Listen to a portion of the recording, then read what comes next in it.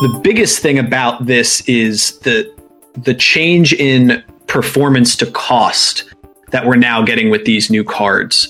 That was the biggest bombshell that I think they dropped. Like, performance definitely was a plus to listen to, and it was very cool, and everything they showed was cool. But I expected these to be way more expensive.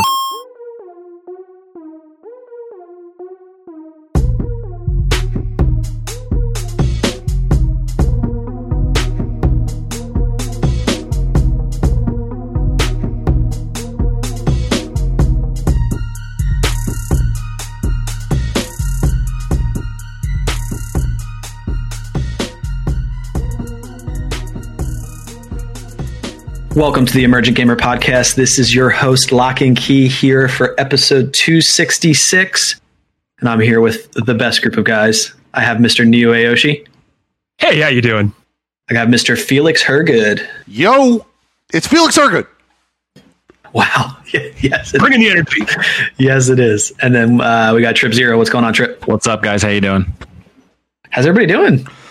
Good, man. Good. Chill. I like how fast Felix said his name. I was impressed by his mouth speed. He's usually pretty slow on the draw. I was channeling some pro wrestling, thinking of my days, He's usually like deer in headlights, so that was definitely different. Did you say channeling your days as a pro wrestler? Yeah. Okay. Actually, just playing pro wrestling. I missed that backstory. No, just playing pro wrestling on Nintendo. Oh, gotcha. Nice. His wrestling backstory is like that David Arquette wrestling movie from the 90s. Yeah. What was Ready to Rumble? What's it called? Ready to Rumble. Oh Yes. yeah. That's the one. But I remember that. Take out David Arquette and put in Felix Hergood. Hell yeah. That's a movie I would see. 100%. So I wasn't on last week. So how's everybody doing? What's been going on for you guys? Anything exciting? Nothing much.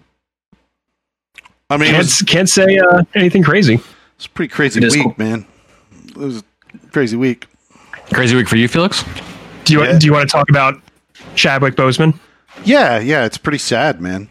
Like, It is. I noticed your background on Twitch is Mr. Boseman. Yeah, I mean, you guys all know, but maybe people who are listening to the show are brand new or whatever. But I'm a massive Marvel Cinematic Universe fan, and so this was like, I woke up to this news and I was like, and he's also only a year older than me, so like that's even. Yeah, you're gonna get your colon checked. Yeah. So I already did it. Good. You could do a polyp screener from home. So I did. From home? Yeah. Technology, man. Yeah. I mean, obviously the more thorough thing would be to go through and do a colonoscopy, but I'm like 42 and my because it runs in the family, my doctor recommends that I do it at 45. So right now I'm just going to do screeners until I get to 45 and then do it. My grandfather on my mom's side had it, so. Okay. Yeah, it was crazy, man. I think I was online gaming. It was online. You and me were playing. Oh yeah, we were playing. That's right. And you had saw it first. My phone blew up with it, which is weird because I normally get those notifications too for the news app and whatnot. We were both in shock. Like it was so out of nowhere, like it. And then after that gaming session, I just spent the whole, the next hour or so on Twitter just reading what everyone had to say, like all the, positive things that came to light about like what he's done for the Black society. Yeah, and all of his roles are like he played Robinson, the baseball player, Jackie Robinson. 42. Yep. 42 is an amazing movie. I didn't know that was him. He also played Thurgood Marshall, and he also played James Brown in Get On Up. And don't forget a little small role of King T'Challa. Yeah. Of and that was Wakanda. That was four. He starred in 4 movies as that character. So right. Yeah. And he was sick the whole time throughout all of that since his first appearance. Yeah, I think Civil War. Since Civil War was in theaters, I think is what the timeline I saw. So maybe not. He might have still been feeling sick during Civil War, but I don't think he was diagnosed until Civil War was in the theaters. Yeah. I could be wrong, but I feel like I read that. The biggest thing that was shocking to me was the fact that he kept it like him being sick so private. Like it was a big shock because nobody knew. Yeah, such as family. I was just reading an article today that Kevin Feige, the architect of Marvel Cinematic Universe, didn't fucking know. I can't imagine that, man. Right, I said that myself when I first heard. I was like, well, they must have known because I imagine they do health screenings per year because of their long contracts. Well, yeah, I mean to not get. I don't want to walk away from us with his loss, but like. It's a billions of dollars in franchise. There's no way that you could just keep that a secret with what you have going on, like not with that type of contract. So I would imagine they had to have known, but it's still, yes, it was still, I think, a shock for everyone when it happened. I think it's a testament to him and his dedication to not only his characters but also just bringing joy to people and making their lives better. He never made it about himself. Like he never turned the spotlight on himself for what he was going through. It was always like, how can I make people better because of my existence? Like, how can I be here to fulfill what I'm put here to do? Like he visited St. Jude, a children's cancer research hospital while having cancer himself. I've just read so many stories about how he would treat people, even like the people in the press corps in front of premieres when everyone is like, there was a great thread on Twitter I read about, the experience of being a press reporter, how you get rushed past by celebrities because usually they're late or it's hot outside and they've already talked to a million people. And he was one of the people that would literally talk to every single person who was there, who wanted to ask him a question, get a statement or something for whatever outlet they were working with. He was just talking to every single person. And they were like, I could tell that he was tired and hot and uncomfortable, but he was just there for everyone else. Other than himself, and that's just who he was. I read that thread on Twitter too, and yeah, I mean the stories are endless. Like I even read like small ones from like when he did the events at commencement, when there were a bunch of students that like wanted to take pictures with him, and there was a thread from some girl that was like, he said no to me when I asked to take a picture, and he immediately turned around after he saw my disappointment and was like, all right, let's take a picture. And she showed the picture that they took together, like that type of stuff he didn't take for granted the position that he was in and the impact that he had. That Jimmy Fallon skit that came out shortly after Black Panther came out is a good testament to that. If you haven't seen the Tonight Show. How did the sketch go? So it's not a sketch, it's a bit, but they set it up where they had fans go in and they were talking to a Black Panther poster. Oh yeah, I saw that. Okay, and they were supposed to be recording like and talking as if they were talking to him and sharing how they felt, and then he always would come out at the end, or to see that. That's from years ago at this point, right? I think that came, right after the movie came out, but nonetheless, the impact was profound. It's a major loss, it truly is. And it kind of sucks to see like what happens in our society with actors like this that kind of fall out of the limelight. And then you realize all of the good that they've done during the brief time that they were in the limelight. And it's like, how do we take advantage? How do we make sure that these people are constantly applauded for what they do, Mm-hmm. Because it was pretty sad to see the way the internet, like there were pictures of him while he was obviously deathly ill, and people were like making fun of him on the internet because he looked so thin. Yeah, the original belief was that he was doing it for the role in the Five Bloods. I think they were saying like that's what he was doing it for, and so there's all this speculation. But then there was also the haters out there of the world who were just saying trash stuff about him losing weight. That troll culture, man, that burns me up. It really does, man. It's stupid. It's real bad. Yeah. Someone should do something about that. That's a pretty big problem to solve for. I know. Yeah, but it's a tough loss. It really is. Yeah, so that happened this week. Yeah, it's so that was my week. Sorry, I didn't mean to bring it all down, guys. No, that was good to bring it up. I think, yeah. It was on my mind, and I didn't want to avoid talking about it. You know, but yeah. So I kind of set a mine there for you guys to walk on, which was the picture. Yeah, I mean, I noticed it. It's all good. As you guys are following me into battle.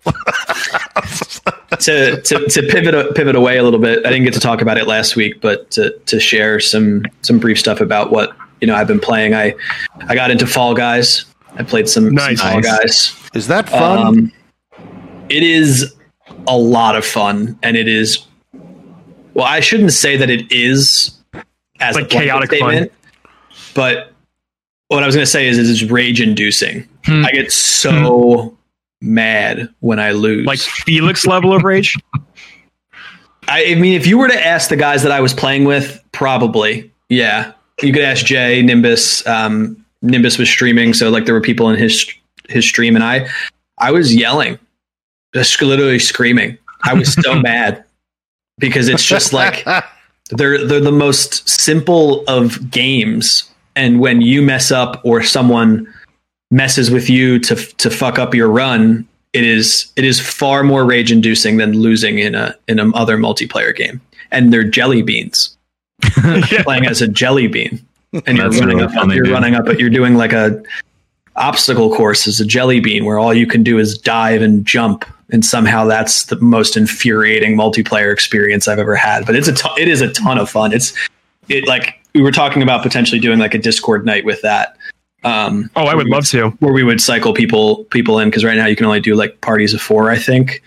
But man, if they did private games with that, that'd be so fantastic.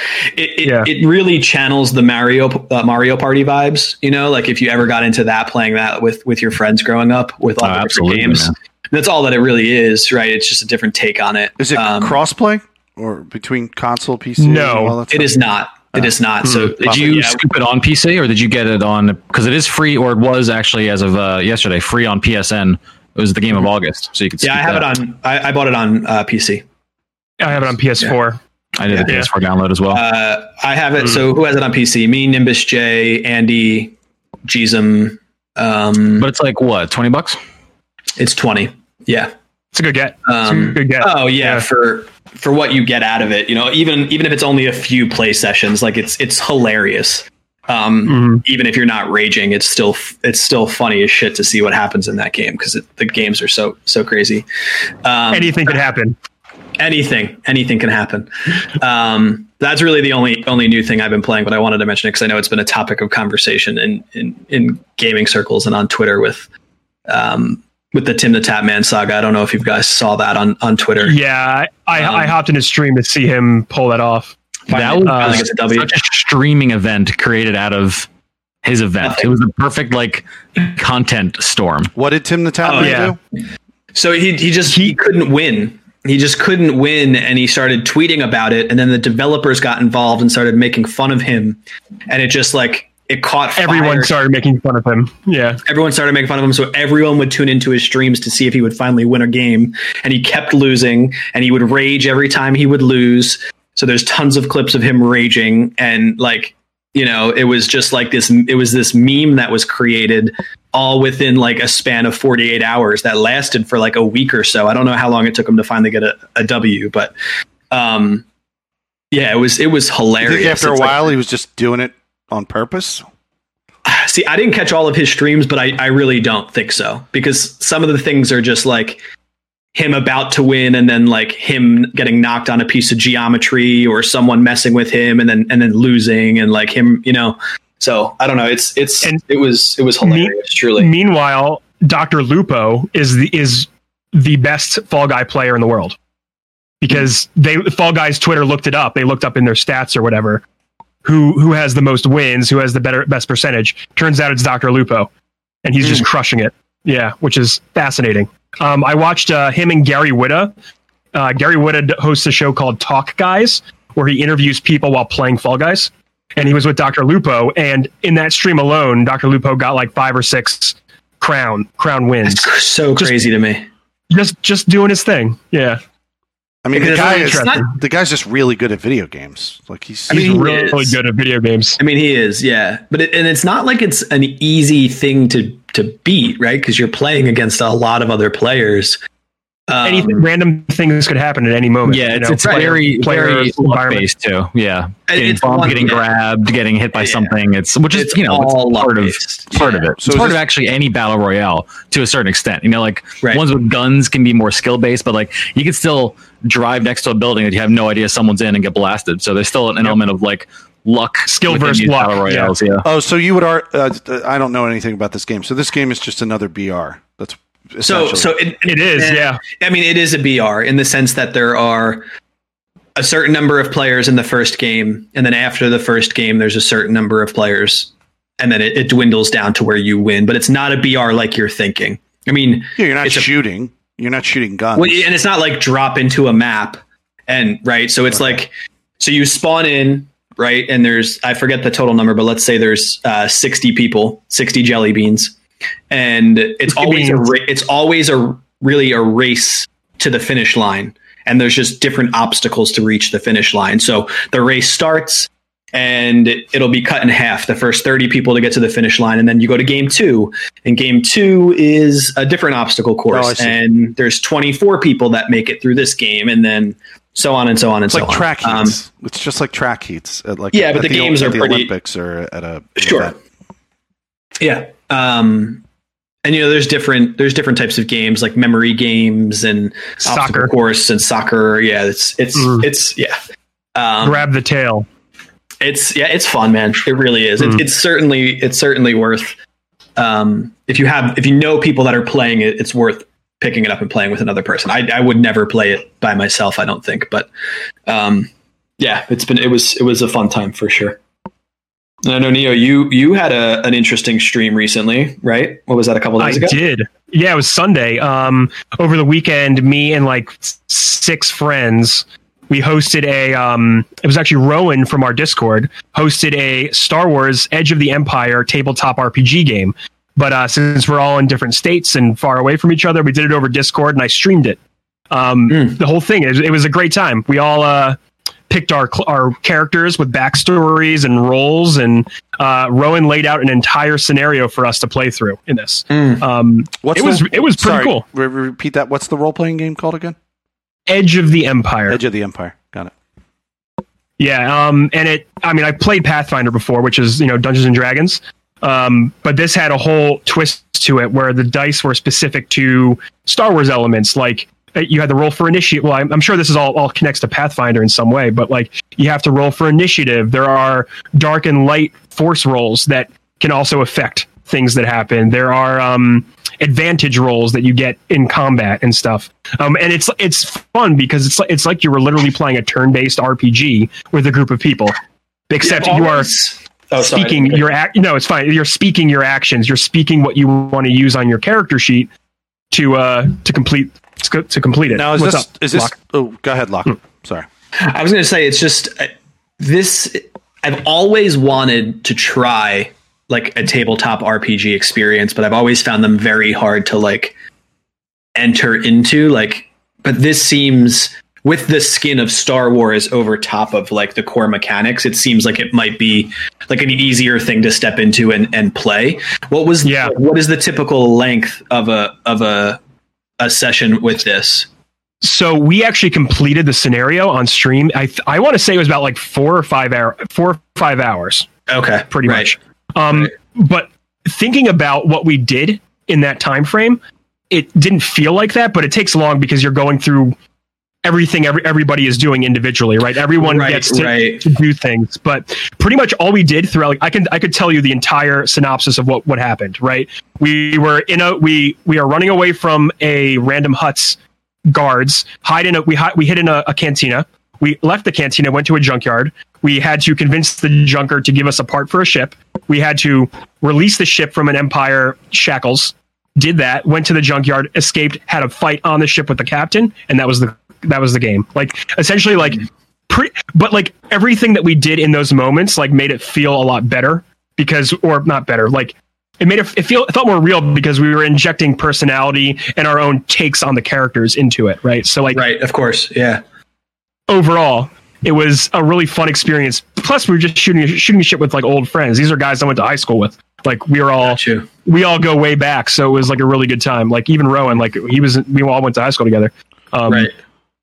But yeah, it was like honestly tons of fun. We're already planning the next one. Like they're already like getting ready to like actually write character backstories and stuff. It's kind of funny. What's up, Felix? So Neo, did you have any experience with tabletop games before? I've played a total of 3 Pathfinder games before my life. One of those times I fell asleep while playing it. So interesting. Take that as you will. So this is not one of these like new like so they have these new hybrid tabletop games where it's part board game, part or raw tabletop game. Like Dungeons and Dragons, the company Wizards of the Coast makes a whole line.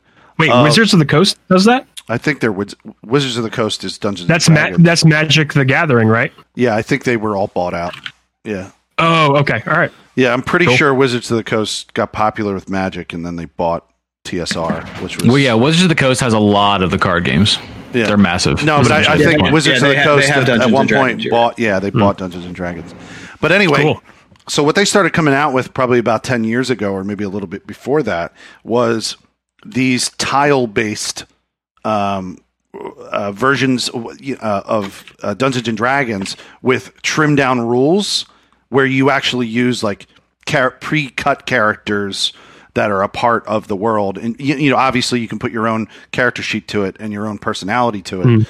But so were you playing with tile boards or anything like that? No, so it was over Discord, and Rowan essentially had the maps of the areas that we were in. Oh, I see. So I had those on screen while we were all like you could see us on the side, and then what we were looking at, and then we had our dice rolls in the corner, so you could see what everybody was rolling. So it was old school super tabletop. Yeah. Old school. We did, however, choose pre-made character sheets. Like we used pre-made characters. Oh, I got it. We did not write our own characters like I guess you normally would. Yeah, right. Trip. To go back to Felix's point, you were asking like if it was a pre-made, like almost Dungeons and Dragons light experience he was playing, where like the board is there and the characters are there and they're just kind of participating. That's what they have now. That's like a thing. I was going to say it is becoming very, very popular. I have a a board game system called Time Stories that I picked up to play with some friends a couple of years ago, and I'll drop a link in the chat for the stream or for you guys as well. This is like a you get like the board itself and you cover the board up in certain locations with like story packs. So like say you play through one story, you pick up the next pack and you can use the same system you have to play this next concept or whatever. But it takes care of a lot of like the real like intricate and grindy details you might expect from like a D&D campaign, especially for people that are not used to that thing, or just don't have the desire to do that much work, with paper and edition and stuff like this.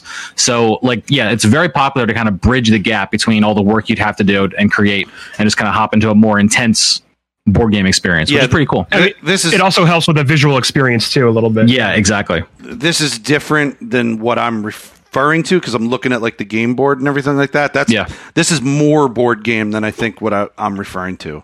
Although it, Neo referencing the fact that they were using maps is very similar because the tiles essentially amount to being the dungeons, the rooms where you can move. Right. The one that I really got into a few years ago that I think really nails this, and they do the hybrid really well, is Zombicide.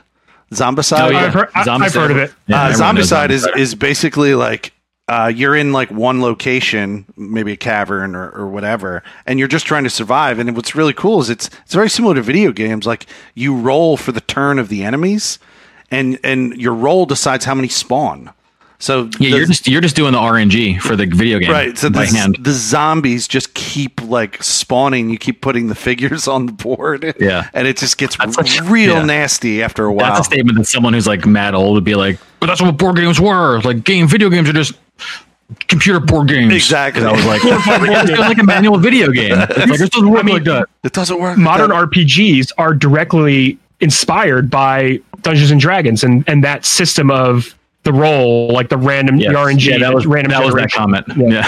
Yeah, I mean, that's It's what I great. started on. I played tabletop before I really when we were young. You guys were surprised. I guess you guys were surprised when I started telling you on the show that I never really played like Final Fantasy, like straight up role playing games from the Nintendo era and the Super Nintendo era. I didn't play because I was playing the role playing game that was at the table. That's what I did when I was in high school. Like I loved playing. I was the dungeon master creating all of the stories, and I loved doing it.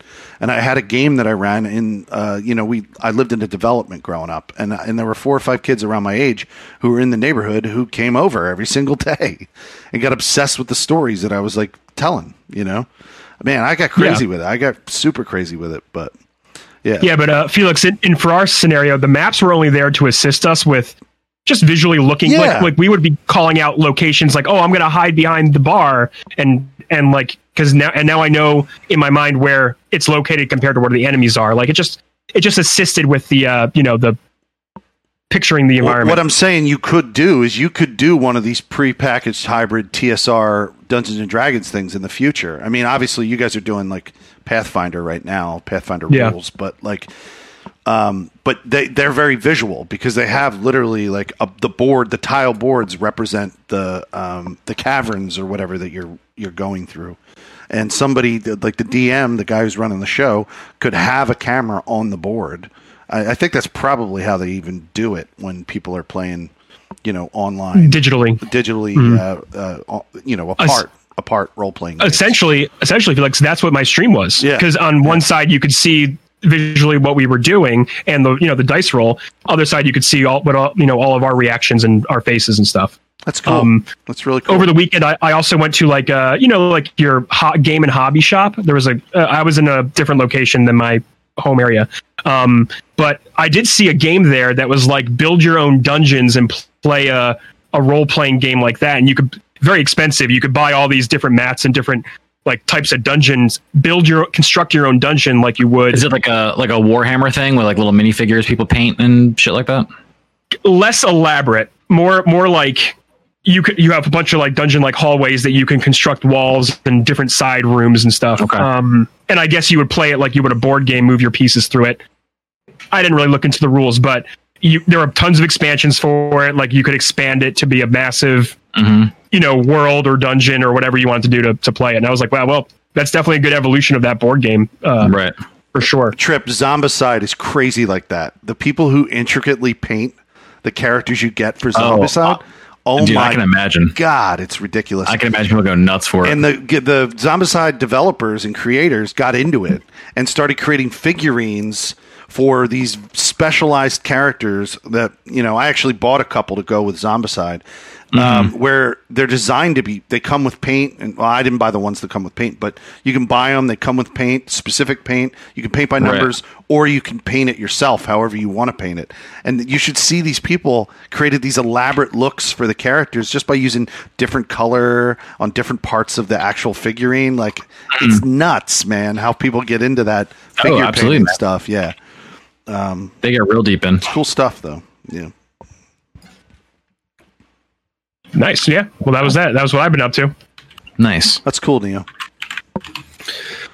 Yeah. I kind of want to try it. I really do. At some point. It'd be board game night. Yeah. Like I could never dedicate 5 hours to playing it, but bourbon and board games. Woo! I was about to say, at Rowan and be like, hey man, I'm interested in this Star Wars game. Yeah, but I could never dedicate that much time. We would need to do like 5 play sessions. You know what I mean? The last time I sat down and did something for 5 hours unattended was 2.5 years ago. Prior to you're like, when was my son born? Yeah, I had to think about it for a second. Yeah, so but that's cool, dude. That's cool. Yeah, we're kind of revisiting that. Dope. Do we want to hit the news, the big news point? I think it's time, baby. Hell yeah. What were we gonna say, Felix? Oh no, I was just gonna say one thing that I didn't even know was coming. That's coming out next week, and I'll talk about it next week. We don't have to talk about it now, but I had no idea that they were remaking Kingdoms of Amalur: The Reckoning. I'm so excited. I'm so excited about it. Actually, I love that game, dude. It's a great game. It's a great game. A good game. Is it? Yeah. Is it something? Is it coming out on Switch? That would be great. I don't know. I've never played it. I mean, it is. It's a really good game. It gives you a lot of flexibility and choice, and like the decisions they made in it are just outstanding. I didn't even know you played that, Locke. Oh yeah. It is coming to Switch. Yeah, that'll be a good Switch game. Hell yeah! If it is. Oh if shit! It is. Todd McFarlane helped design this game. Todd McFarlane, of Spawn, who created Spawn. Yeah, this. So the little history, in case anyone listening doesn't know. So it's not on Switch. Kurt it's PS4, Schilling, Xbox, and PC. The Kurt Schilling is the former Phillies pitcher, right? Right. We're Philadelphia podcasts, so that's appropriate for anyone who's listening from Philly. So Kurt Schilling finished playing baseball and decided that he wanted to create a game company. I don't remember the name of it, but he created this development company. 38 Studios. 38 Studios. There it is. Thank you. So he I did not know that, dude. Created the studio. Interesting as shit. He got Todd McFarlane to create all the art for this game and created this incredible role-playing game. And then immediately, like before the game had even been released, Kurt Schilling. he bankrupt 38 Studios. He did. Oh, Like wow. right, like the game came out after they were already bankrupt, I think. It's because it was purchased by THQ. Right. THQ bought the rights to the game. Right. So they bought all the assets from him and did all that. That's great. Yeah, they have the rights to the. Well, THQ to the is game. great. I mean, they've been making Saints Row games for years. Well, hang on. Yeah. That is the past THQ. They went under as well. Oh, and really? they were reborn as THQ Nordic. Nordic, yeah. Which is completely different people. Like completely. They just restarted and then renamed their company THQ. But they're still bought a bunch of assets. They're still making the Saints Row games, though. They're responsible for the third one, and I think Saints Row 4. That's more Deep Silver, I want to say. Okay. Well, those companies all seem to be working together. Volition. Yeah, Volition. Volition, Deep Silver. Let's save it because I'll talk about it next week. I wasn't trying to derail it. I'll talk about it next week, but also derail. We're going. I'm joining in with you because I'm excited about it. Yeah. I think it's a great action RPG, so I'm excited to talk more about it next week. But cool, dude. What we wanted to break down this evening was the major announcement that just happened from NVIDIA. If you're not aware. NVIDIA just released their 30 series graphics cards. They did a little teaser and shared some info about their new graphics line. Mm-hmm. And it's pretty big news for PC gaming as a whole. With the release of their new cards, or the planned release of their new cards. So we found out about the RTX 3070, the RTX 3080, and the RTX 3090 are the three cards that we learned about. And the 3070 and the 3080 is just an iteration of what we've been getting since the 10 series came out, right? Like I have a 1080 card in my computer, but we've had 970s and 980s like this. They do these iterations each year. But the biggest thing about this is the change in performance to cost that we're now getting with these new cards. That was the biggest bombshell that they dropped. Like performance definitely was a plus to listen to, and it was very cool, and everything they showed was cool. But I expected these to be way more expensive, way more expensive. Yeah. So the other thing with it is that I think everyone was expecting the price to be far more expensive, but then they were also not expecting the cards to outbeat the top tier cards that are currently on the market. So currently for a better price. Yeah. Correct. So currently the best graphics card you can put inside of your PC right now is a 2080 Ti. 2080 Ti, the Ti series of the cards have always been the top of the line since at least the 980 Ti, right? So it's been around for a while. This is usually released a few months after the graphics cards are announced, and it's always the top of the line that will get you the best gaming performance.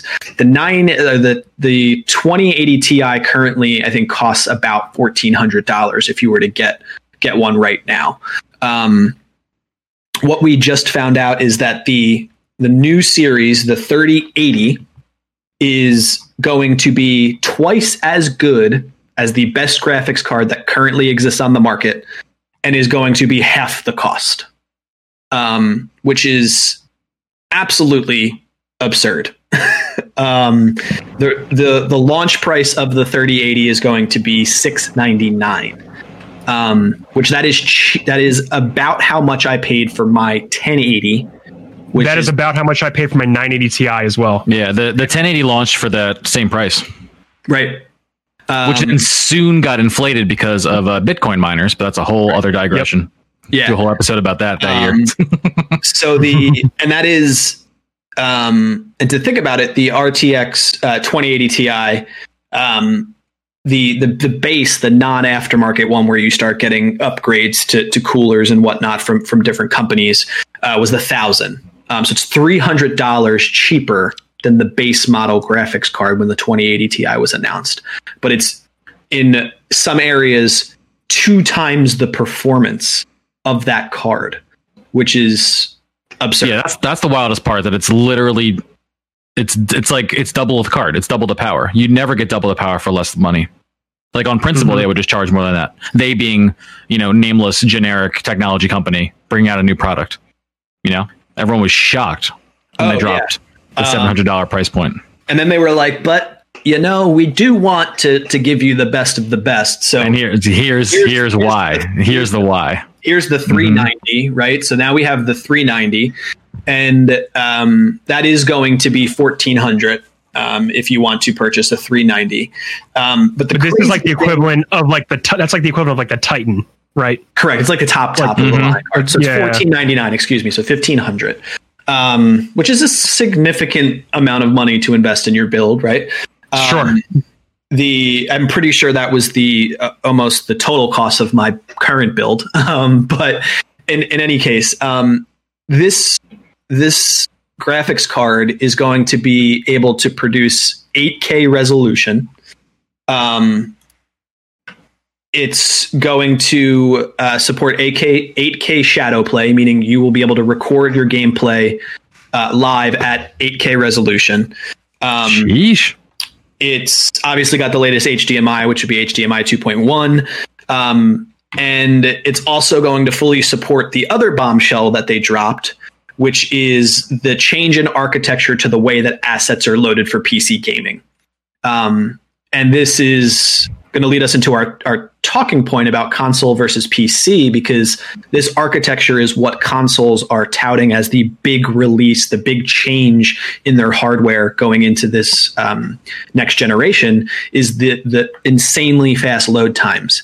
And NVIDIA is essentially saying, we will be able to replicate that with our graphics card, and we will be doing it at 8K resolution. Yeah, the performance would be even better. Correct. Is what they're saying. So they will be able to live load assets the same way that the NVMe SSDs will be doing for consoles. So for that, double cost of graphics card going from the 380 to the 390, 2 times the cost, you're getting the capability of 8K resolution. You're getting the capabilities of the shadow play at that, and then just how games will be able to how a current generation game will be able to run on that type of card. Think about Cyberpunk max settings, all that hair detail. How incredible is that going to look? It's going to be nuts. Card. It's going to probably look as close to life as we will probably get. Right. Right. So it's insane. One thing that I don't know how many people or a lot of people don't realize is when consoles tout that they can do 4K gaming, they aren't actually doing 4K gaming. And on top of that, they're making concessions whenever they do push to 4K. For example, lower frame rate. They upscale the resolution to 4K, but it is not true 4K rendering of what is happening on screen. I knew usually this is the case. I knew it was bullshit. That's why it's a trick. It's like I want to say it's called like checkerboard resolution scaling. We don't have to go into the technology because I don't think any of us know it as well enough. I certainly don't. Sure. But it's definitely like a trick of an eye. A trick to the eye because your eye doesn't process, certain like wavelengths of pixels or color. Like the same reason why people use green screens to do digital effects because of the way that light is processed by your eye. So they know that they can get away with like visual tricks and have it look nearly as good, but not when you hold it up to like YouTube video makers where they're going to dive in and show you the actual resolution frame by frame. But you can do it on a PC. You can easily do that on a PC. From what it seems like, from what they're touting in their presentation and what people are reporting, that you'll actually get that performance and that quality of visual experience like at the same time. And you get the speed on top of it that goes with that, right? The loading times, refreshing textures, bringing all that in, less pop in, like all that stuff. Real-time lighting, like the RTX, like real RTX, which is just better reflections and more real reflections on the surface of skin and surfaces in general. Now, the other thing to note is, which is super important and also to note, is that the 3090 is not the only card that takes advantage of the change in architecture for like instantaneous load times, right? Like this is going to be on all of the 30 series cards. So even if you go with the 3080, which the vast majority of people will probably do, and probably a lot of people will go with the 370 as well because of the lower price point, you're still getting that capability. You're still getting the they're calling it I forget the acronym, DLSS, which is deep learning super sampling, is what it is for it to instantaneous load the assets. So that's huge, right? We're giving you this capability on all of our cards. They'll just do it differently. And I'm pretty sure that I was when I was researching this, that the 3070 I think is still better than the current 2080. Yeah, there's an image here or something along those lines. So it is faster than the 2080 Ti, and it's better. It's faster than the 2080 Ti still. Well, even the Ti, which is crazy. Well, the 30. Well, we're talking about the 3080, or we're talking about the 3070. The 3070. So the 3070 is still faster than the 2080 Ti. Yeah, I actually posted a link in our Twitch chat here. You can actually see it's still faster by a little bit than the 2080 Ti at, what was it, $400 or $500, $450, right? Which is insane. Yeah, because that's what's that, a third of the cost? Yeah. So anybody that just pulled the trigger on a 2080 Ti. Has to be hoping that it has some buyback program. Better return that. Yeah, I'm still kind of burned up, dude. I bought a 2080 a year ago for like $800, and now damn, dude. See, I think what if I just didn't?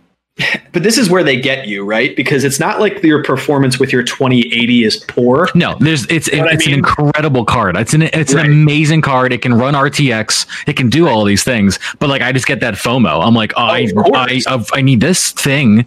Now, dude, did you watch the Marble demo? Did you watch the Marble demo of the thing bouncing around and the light and the shadows and the guy's little paint room with his marble course? I need that. I need that on my computer right now. Obviously, take my $700, NVIDIA. Sure. Yeah, my shit's fine. I get it. I do. I'm really happy. I'm at a point where I'm like, yes, now is a good time for me to pull the trigger on these cards. Yeah, you're definitely there. My card is on that chart. It is a 4.5% or times increase of my card at a slightly higher price, but still, that's amazing. That's amazing. Yours is just underperforming my card, which is actually crazy. But you did have a TI series card, right? So those ones usually last for a while. So it would be a big leap for me in terms of performance as well if I were to pull the trigger on it.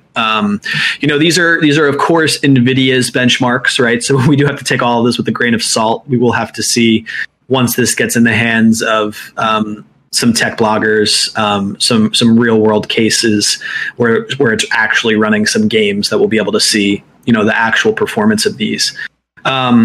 But I think the real question is, you know, how does this affect gamers as a whole against, you know, what we've seen with the consoles? There was a lot of hype surrounding consoles leading up to, you know, we're giving you better hardware. We're going to be giving you a better gaming experience. We're going to be reaching these new highs for console hardware. Does this change anything when you can get a 3070 for $500 that is almost certainly going to outperform graphically what a console is able to do? What are your guys' thoughts? Sure. I think the answer to that is a hard yes, but that's crazy because for the first time in a lot of years, I felt like this year we were getting really, really close to consoles making a really solid case for themselves. You know, at least from a perceptions standpoint, like last week, we were like, okay, there's probably some benefits investing in a PS5 or whatever the Xbox naming scheme is. I can't ever remember what the letters they mean for this Series year. X. Thank you. Like, they're going to be a really cost-effective way to get incredible performance for your games. So now there's like a benefit to buying this because computers are expensive. But now, it's like they had this, like they upped their version of the story, and then the computers came by and did the same thing. So like that difference in performance versus cost versus gameplay experience, all of that is just the same now. Again, right. After these NVIDIA announcements, like you're still, for a similar price, going to get so much more performance by investing in a PC. If you're someone who wants to game like with that level of detail, realism, whatever the case may be. So yeah, I think they pounded them back down to the even footing they were at before. Like consoles are now exactly where we always thought consoles were. They were like hold my beer.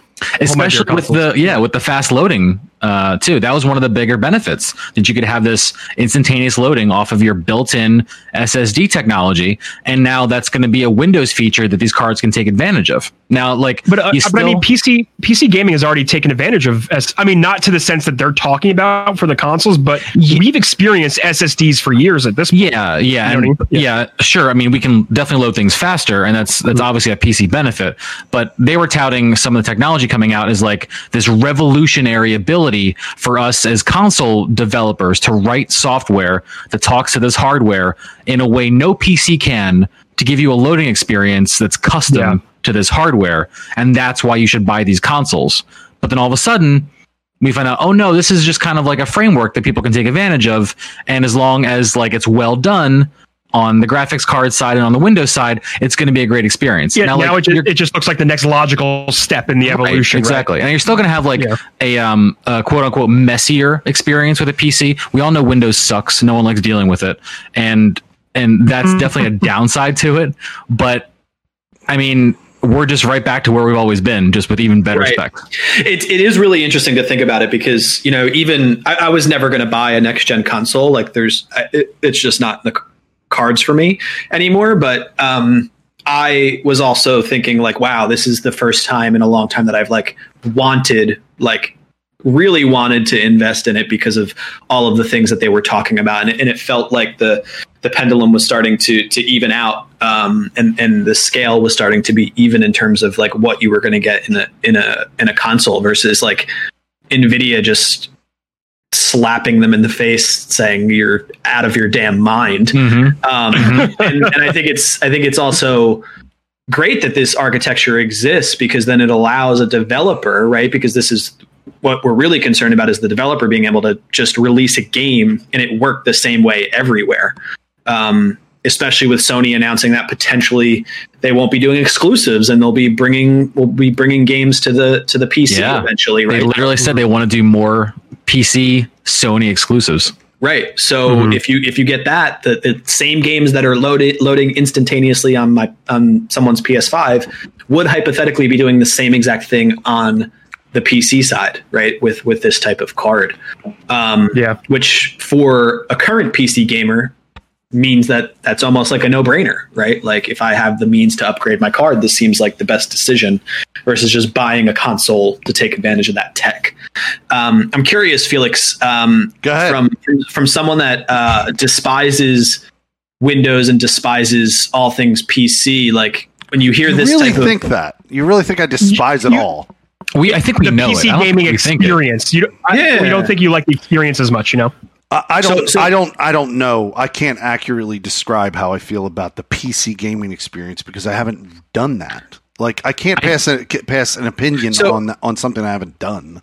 That's fine. So I don't want to get into that rabbit hole because it's not really important. It's not. It's irrelevant. But it's fun. So I guess it is fun. You're right. The question I have for you is, like, as someone that I know you appreciate, like, high fidelity, I know you appreciate realism and those types of things.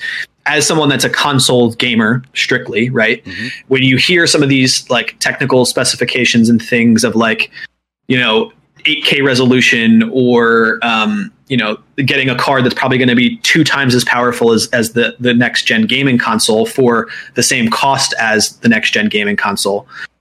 Like, what's your reaction to that? How do you feel about that type of announcement? Well, I mean, when it like all of this kind of stuff, when it, like, you guys get really giddy about it. You get super excited about this stuff. In my brain, I'm like this. I'm like, Yeah, Neo has been very excited since the announcement. And I appreciate that. Oh, yeah. I appreciate that. But I don't want... Okay, obviously I don't want something... I say all the time that I can't retro games. So clearly I like something that looks fresh and new. But I'm also somebody that really can be appeased by very little, I guess. It's weird. I want something that looks good, but I don't want to have to like put a lot of work in. Like, I'm the barrier to entry to all that you're talking about. Sure. Like I'm the guy. If you can convince me that something became so much faster and more affordable enough to get me to go in on building a PC with it and then start playing my games, changing my whole world to like move in that direction, then they did a good job. But like, the thing that's the barrier to entry for me is the random bullshit that is Windows. Like, I don't loathe gaming on a PC. I just don't want Windows to be what makes it happen because it's fucked up and it goes bad too often. Yeah, I mean, I think that's still where that's still going to be a variable, right? And new graphics cards coming out. It just goes back to the whole concept of like me and being analogous to, well, okay, sorry, not me, but you guys being analogous to my father. So my father can literally rip open the hood of any kind of car, cars that predate all this computer technology, but like any car that predates like serious computer technology. My dad could rip it open and pretty much figure out in 5 minutes how to turn it into a car that actually runs great, like, or runs with higher performance. And you guys are like that with your PCs. And I've always been, and to my father's chagrin, I've always been this fucking dope with cars where I don't really know how to open the hood. I don't even know what I'm looking at when I stare at the hood. And it's exactly the same thing. It's like, it would be like my dad talking about horsepower in like some engine. You guys are talking about horsepower in your engine, and you're going, right. This is amazing. Talking about CUDA cores. We got like look at how much horsepower. Look how much horsepower we're getting for such an affordable price. My dad would be telling me that about this vehicle or car or whatever, and I'd go, I don't know what you're talking about. I'm so happy for you. It's like, you know what I mean? Like, it's hard for me to visualize. That's what it comes down to. But if you guys tell me you're getting a more affordable price for something that you're building with 8K power, 8K capabilities and all that stuff, then So you mean to tell me that 10,496 CUDA cores doesn't mean anything? Don't do it for you. I'm literally telling you it doesn't mean anything to me. It literally means nothing to me. It doesn't mean anything to us either. I promise you. It doesn't. And I feel like I was going to say, Felix, I feel like we've been pretty good this episode with not getting too in the weeds with the tech, like techie stuff. Like, I think we've kept it. No, to like, I didn't think you can load your game faster, or like you can look at more pixels. Yeah, I'm not accusing you guys of that. I'm not saying. No. Not that you are, but I think like the conversation has been more kind of generalistic. Very service level about this kind of stuff. Yeah. So does it help you understand at all, or make a decision if you're going to get into it this year? No, well, okay. My disconnect with all of that shit is what is how is it going to look like with a particular type of game I'm trying to play? Here's a great example. So I just got the remaster or remake, and I know this goes into a different rabbit hole, but okay. I just got the remaster, and I've been playing the remasters of Arkham, the Arkham game, the Arkham Asylum, and then I'm going to play City, right? Mm-hmm.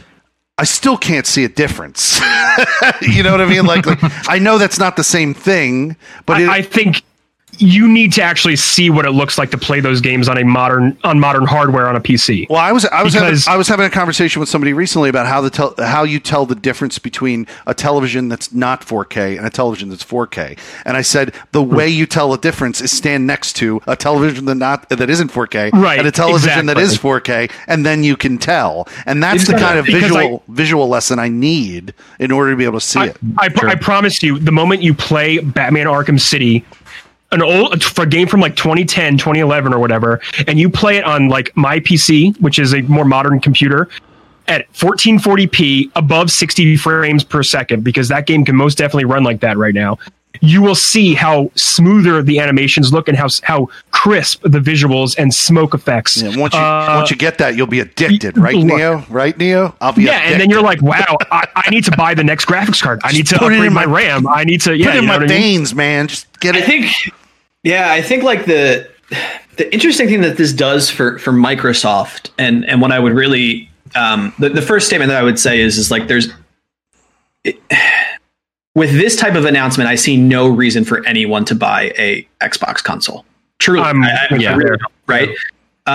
Besides the fact that they have the best online service presence, still, I don't care if you think PlayStation has grown. It's still nowhere as good as Xbox. And it just updated. It got amazing, dude. It just updated. However, which I would say that dealing with, which is crazy because Windows is ass in comparison to the Xbox UI and dealing with their mobile operating system. So I would be curious to see if they shift that. Right? Does Windows shift itself a little bit to where it simplifies itself down to be more of a gaming platform system, or is there another OS build specifically for where it uses the same underlying infrastructure but makes it more friendly for someone like Felix or someone that's a console gamer? So that would be interesting to see if Windows makes that move one day, like a Steam big picture mode, kind of. Yeah, something where it's super simple. The UI is not like a start menu, and you don't have to worry about control panel and fucking drivers. It has that UI built over it. Well, it's easier than it was years ago. Oh, it certainly is. It certainly is. But I guess my initial point was with this announcement and with Xbox's services with Play Anywhere, and there's no exclusivity between Windows 10 and an Xbox. It almost seems silly to not invest your time and a little bit of extra money for a total build in a PC to get insane performance increases, right? An argument could be had about PlayStation and their exclusives. That's what I was going to say. Yeah. Right. And maybe not with them, with their latest, we're looking into PCs being, I would wait to hear announcements, but sure, that they're going to want to sell the hardware first to get those games to people on that hardware. Mm-hmm. Even before last week, before NVIDIA's announcement this week, I was always in the camp that I like my PC as the main place where I'll play things. My PS4 was my exclusive machine.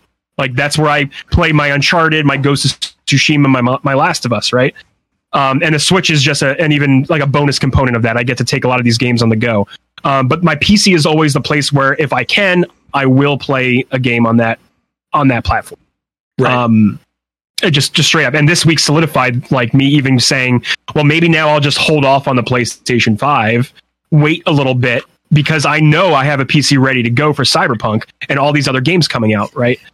Right. Yeah, it's interesting, right? Because unless a game is going to perform so much better on a PlayStation 5 and you own a PS4, it just doesn't seem like there's a need to upgrade, right? If you're strictly a console gamer, I would understand making the leap in generation, right? If you absolutely will never build a PC. But for you, Neo, it almost seems like you could take that money and reinvest in your build or reinvest that money somewhere else, unless the performance is so great that it's like, okay, well, there's value in this increase. But if your PS4 is still running and still looks good, it's like, why am I making the generational leap? Well, now with the announcement of this cards, I have a plan for my 980 Ti. I built a second computer this month. So it's going in that. I will now have like a portable gaming machine / streaming machine. Got that all set up this week. I'm very excited to use that tomorrow. But yeah. Well, also another example of, I know we're jumping around, I'm going to be jumping around here, but like another example of concessions that consoles need to make for these graphics. They have modes in like the PS4 Pro, and I'm going to guess the PS5 as well, just for the sake of argument. They have a performance mode and a visual upgrade mode, right? Like you have to pick, do you want the visual upgrade or do you want to run it at a higher frame rate and it to run better? Mm-hmm. Which shows me that these consoles are still making concessions, right? In some way that PCs don't necessarily have to do. Right. I mean, you have a finer ability to tweak things to keep the visual fidelity high still, but maybe turn down some effects that you might not notice as much to be able to you can increase in frames, right? Really dial in your experience. Yeah, and you have like NVIDIA that essentially tells you, okay, you want to play this at 1440 at 60 frames? Here's what your card can run, right? They have GeForce Experience, which will essentially tell you what your card's capable of running in game. And it will set those graphics for you in game without you having to fine tune it, which is a nice add-on. So yeah, until a console is able to be that granular and that specific, I would agree. I think there will be concessions, right? I think, and maybe all of this means nothing to the Felix gamers of the world, right? But I'm not saying that. No. I mean, I think there's an argument to be had that it doesn't mean as much from your perspective. But you just want to turn it on to play your game. It's also not going to mean anything, but Locke, it's not going to mean anything to the mother or the father of a kid who has, a kid like me who had zero aspirations to build their own computer. But it might because but also pre-built computers really weren't a thing, right? You couldn't go to a site and get a pre-built machine at an affordable cost during those times. Right now you can go to all these different websites and get a build, and someone will build it for you and it will ship to your house. And you pay a little bit of a premium for that. But like my cousin got a PC built specifically for Fortnite. He didn't get an Xbox. He got a PC built for Fortnite. So there's like websites where you could get like a whole build, and you build it, but you have them build it for a certain game. They'll say like, okay, what games do you want to play? You select your games, and they'll be like, okay, what resolution do you feel like you want to play this at, and what frames are you trying to reach? And then they'll be like, okay, spit it out. Here's your build, and you'll hit buy, and then it ships and it shows up, and you plug it in and you use it. Now you plug it in and you use Windows, but you're not doing. You're not doing what Trip did or what Neo did or what I did, which is, Well, let me tell you, if I ever do it, that's how I'm doing it, baby. You wouldn't need to, dude. You could literally drive up the road and do a very similar thing, which is go and buy all the parts yourself and then experience building it with help from people. Yeah, literally anyone probably in this chat could help you out. Gotta work. Speaking of that, building your own kind of like PC system, like made to order on the internet. CyberPower PC was someone who was looking to find their kind of niche in the streaming space on Twitch, on, content creation, and then found that they really like building PCs and making content around the actual building process. And now they have an entire site that's absolutely massive. They have so much success. You can order custom things for whatever you'd like, and their site looks like a store. Like if you go to CyberPower PC, it looks like a literal actual storefront.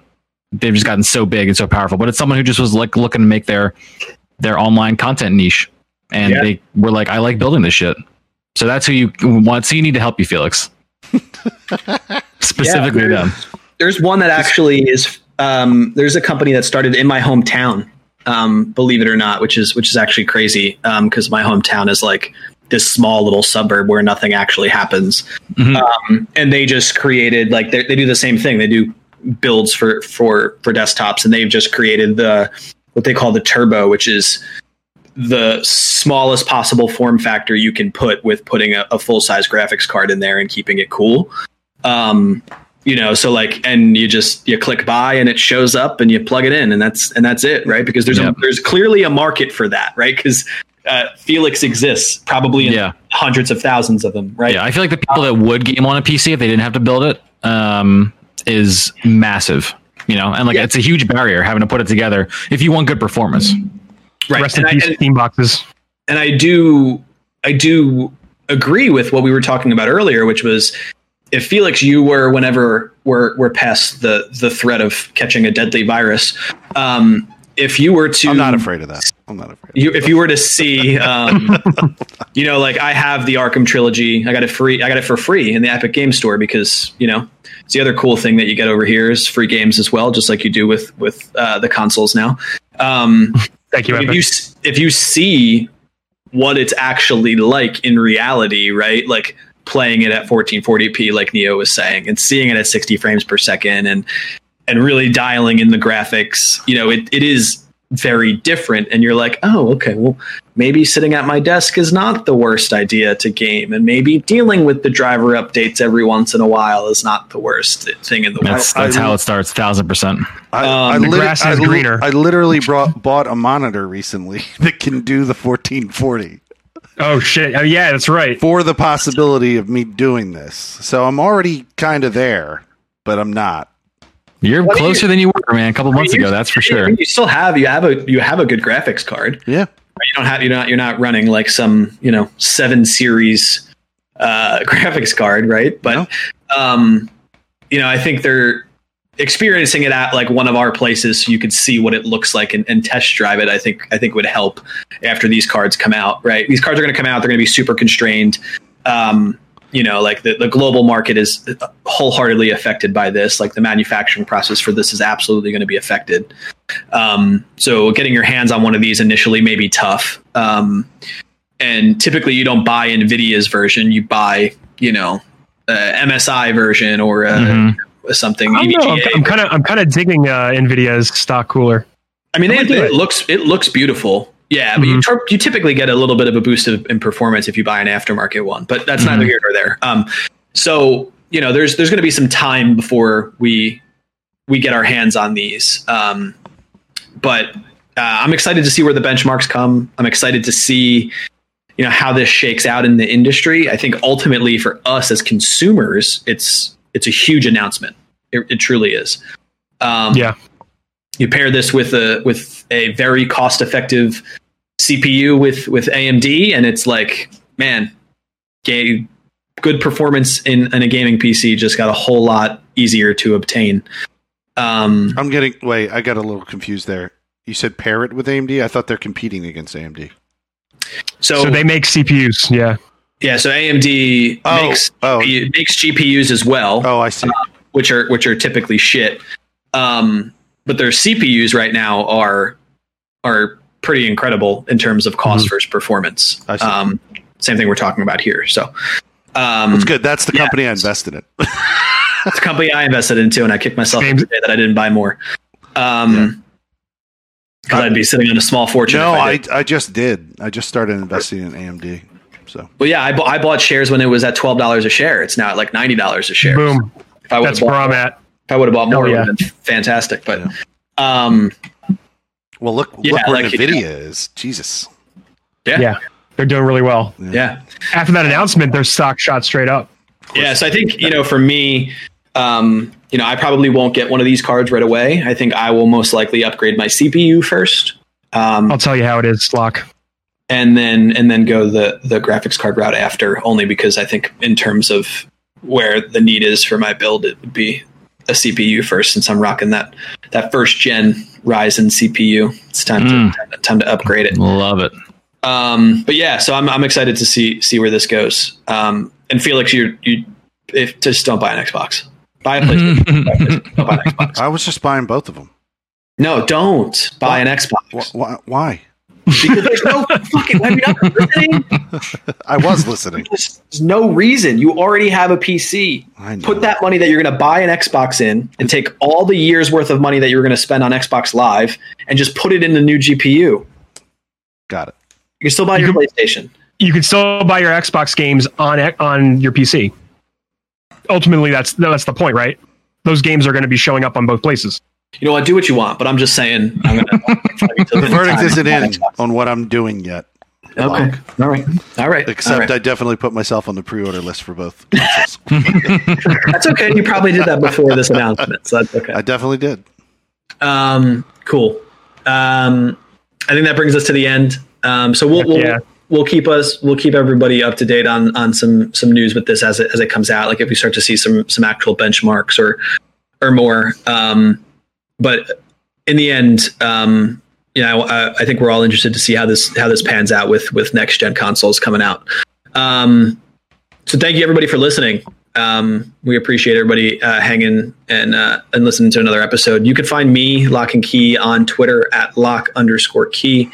That will be the only place that you can find me. So follow me there and see me yelling at people on the internet.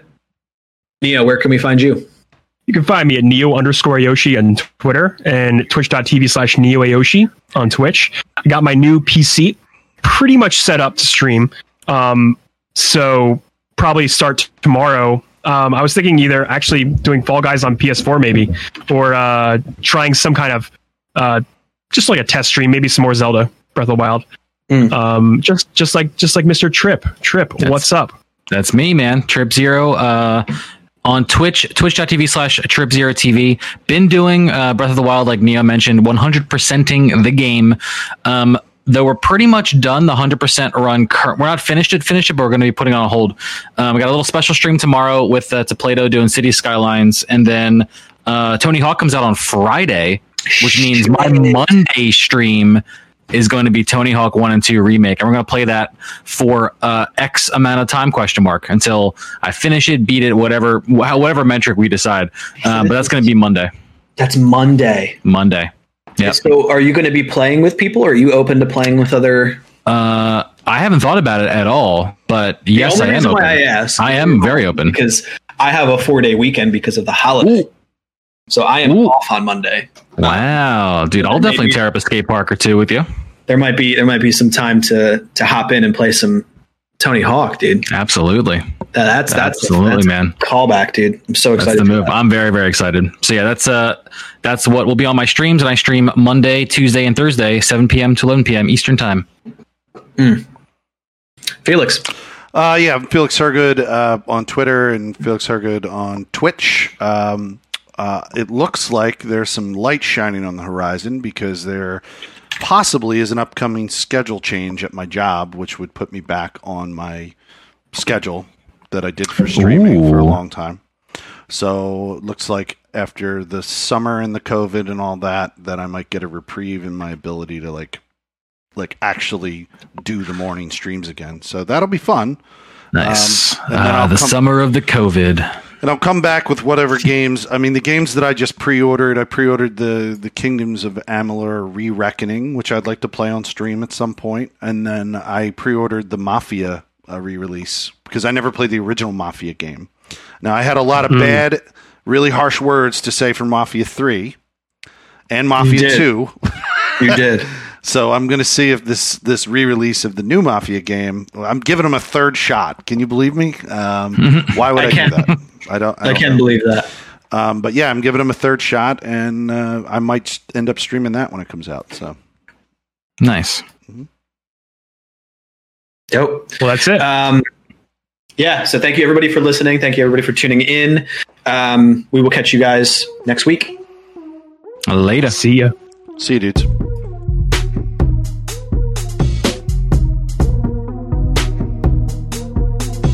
Probably start recording that file. Hey. So that we have the file to edit tonight. All right. We got the file.